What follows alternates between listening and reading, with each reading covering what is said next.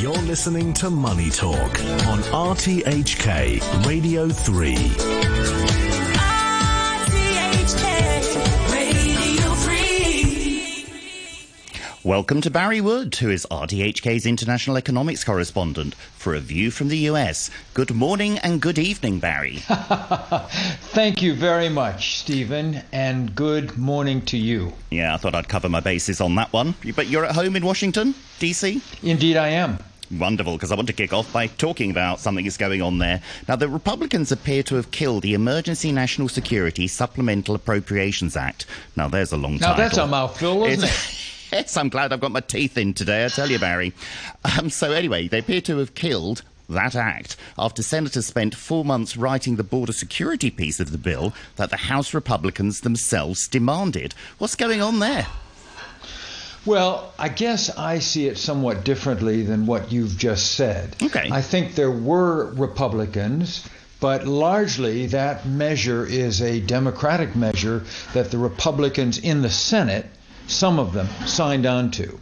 What the Republicans in the House, and they have a slim majority there, they don't in the Senate, which is democratically administered, is the Republicans in the House want a border wall. They do not regard this legislation as doing anything of substance to stop the flow of migrants across the Mexico-U.S. border. That, in a nutshell, is what's going on. As to the other elements of that measure, which is aid for Ukraine and aid for Israel, those separately will go ahead. Ah, okay. I didn't realise. I thought it was all tied and one thing. So there will be aid now going to Israel and to Ukraine. That's correct. It won't be in the same measure. It'll be a House, or maybe it'll be a Senate introduced measure that will go to the other chamber.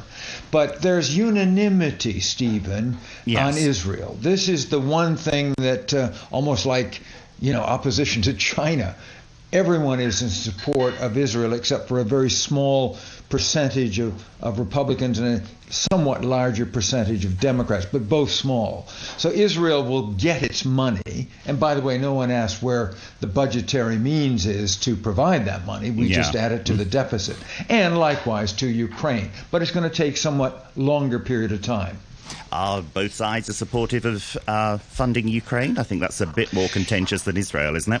You're quite right. You're quite right. And that one is worth watching because, the proponents of aid to Ukraine say, hold it, they're running out of ammunition. If you don't help them, the Russians are going to win. So that urgency, we'll see if that has any impact. I'm not sure. Yeah, but I think it's 60 billion, isn't it, they're looking for Ukraine? Yes. These are big chunks of money. Big money. Well, just exceeding the European Union's, which was agreed a couple of weeks ago, which was 50 billion. So, large sums of money there.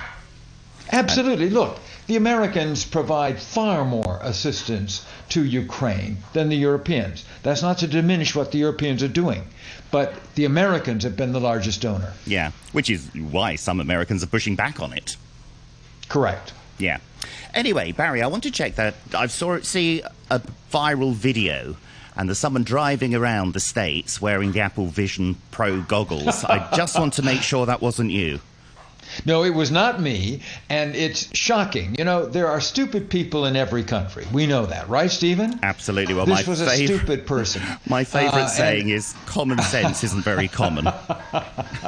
No, this was a clear case that somebody who must have had full self-driving in his Tesla felt that he could sort of test out. This is a product that's only been on the market for less than 7 days. But of course it's forbidden. It's not allowed. And Tesla has put out a directive now saying you must not do that. And I suppose there would be some others who would try it. Yeah. And, just to say again, common sense isn't very common. But what are your thoughts on the Apple Vision Pro goggles, Barry? Stephen, I'm going to defer to you on this one because I know you're a gamer, you're a technologist. I follow technology. I did try it. I spent 30 minutes with it. Yes. I am terribly impressed with the quality of the resolution. It is very fantastic graphics. And I'm also impressed that you can use your fingers. There's no controller that's on your desktop.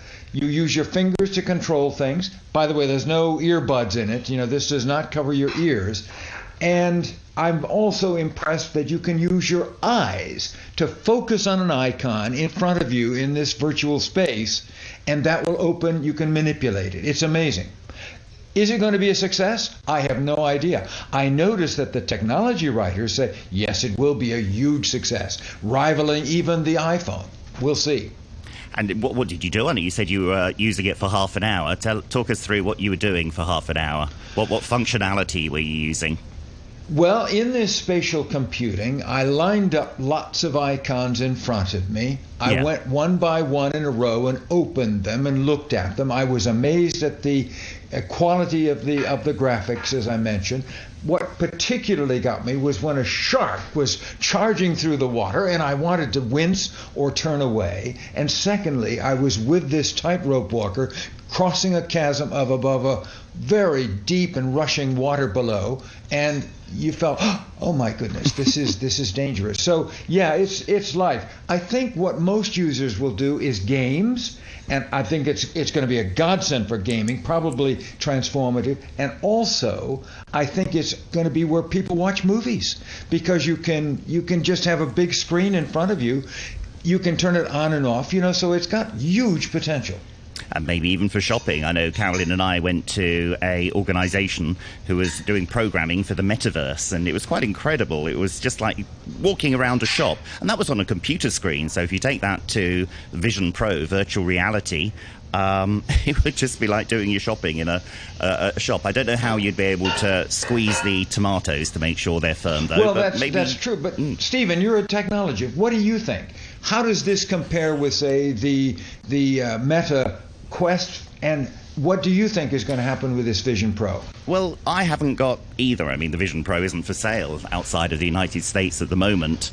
I think you're right. It's for gamers. I'm not a big serious gamer, so I don't know whether I'll be investing the money. But who knows? Maybe they'll bring out something that kind of tempts me. I think maybe the price is going to come down. Things and other things that I would be more interested in, but I'm not a big gamer. Look, the thing is very heavy on your head. That's a problem. It's 600 grams, a pound and a half. You can't wear your glasses in it. You have to be issued with a certain kind of product that goes on. That's an extra $200. The case is $200. It's a lot of money. It soon adds up, doesn't it? Mind you, could it give you a neck good exercise if it's heavy? Oh my! Maybe you could do squats with it. You see, I'm looking for a use for health. As I said, I'm not a big gamer, but I would love to buy one because I love gadgets.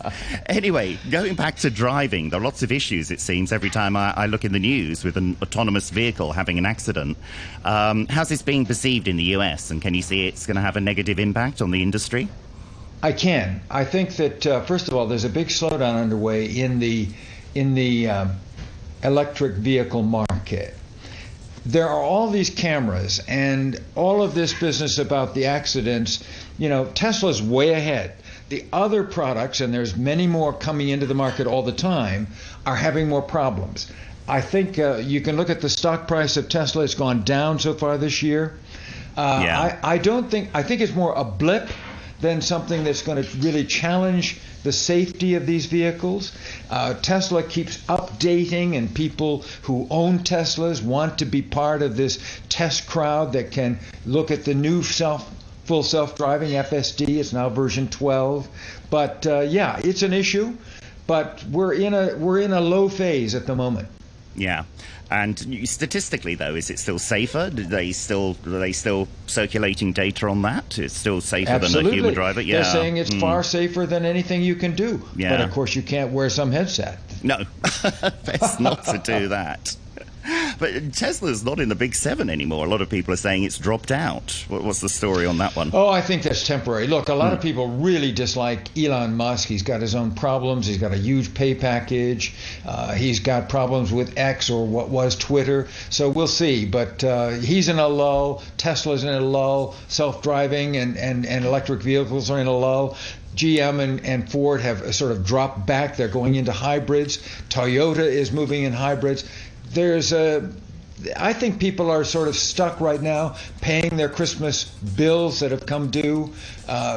Yeah, but I can nonetheless, relate the to U.S. that. economy is looking good. Barry Wood, RTHK's international economics correspondent. Always a pleasure to chat to you.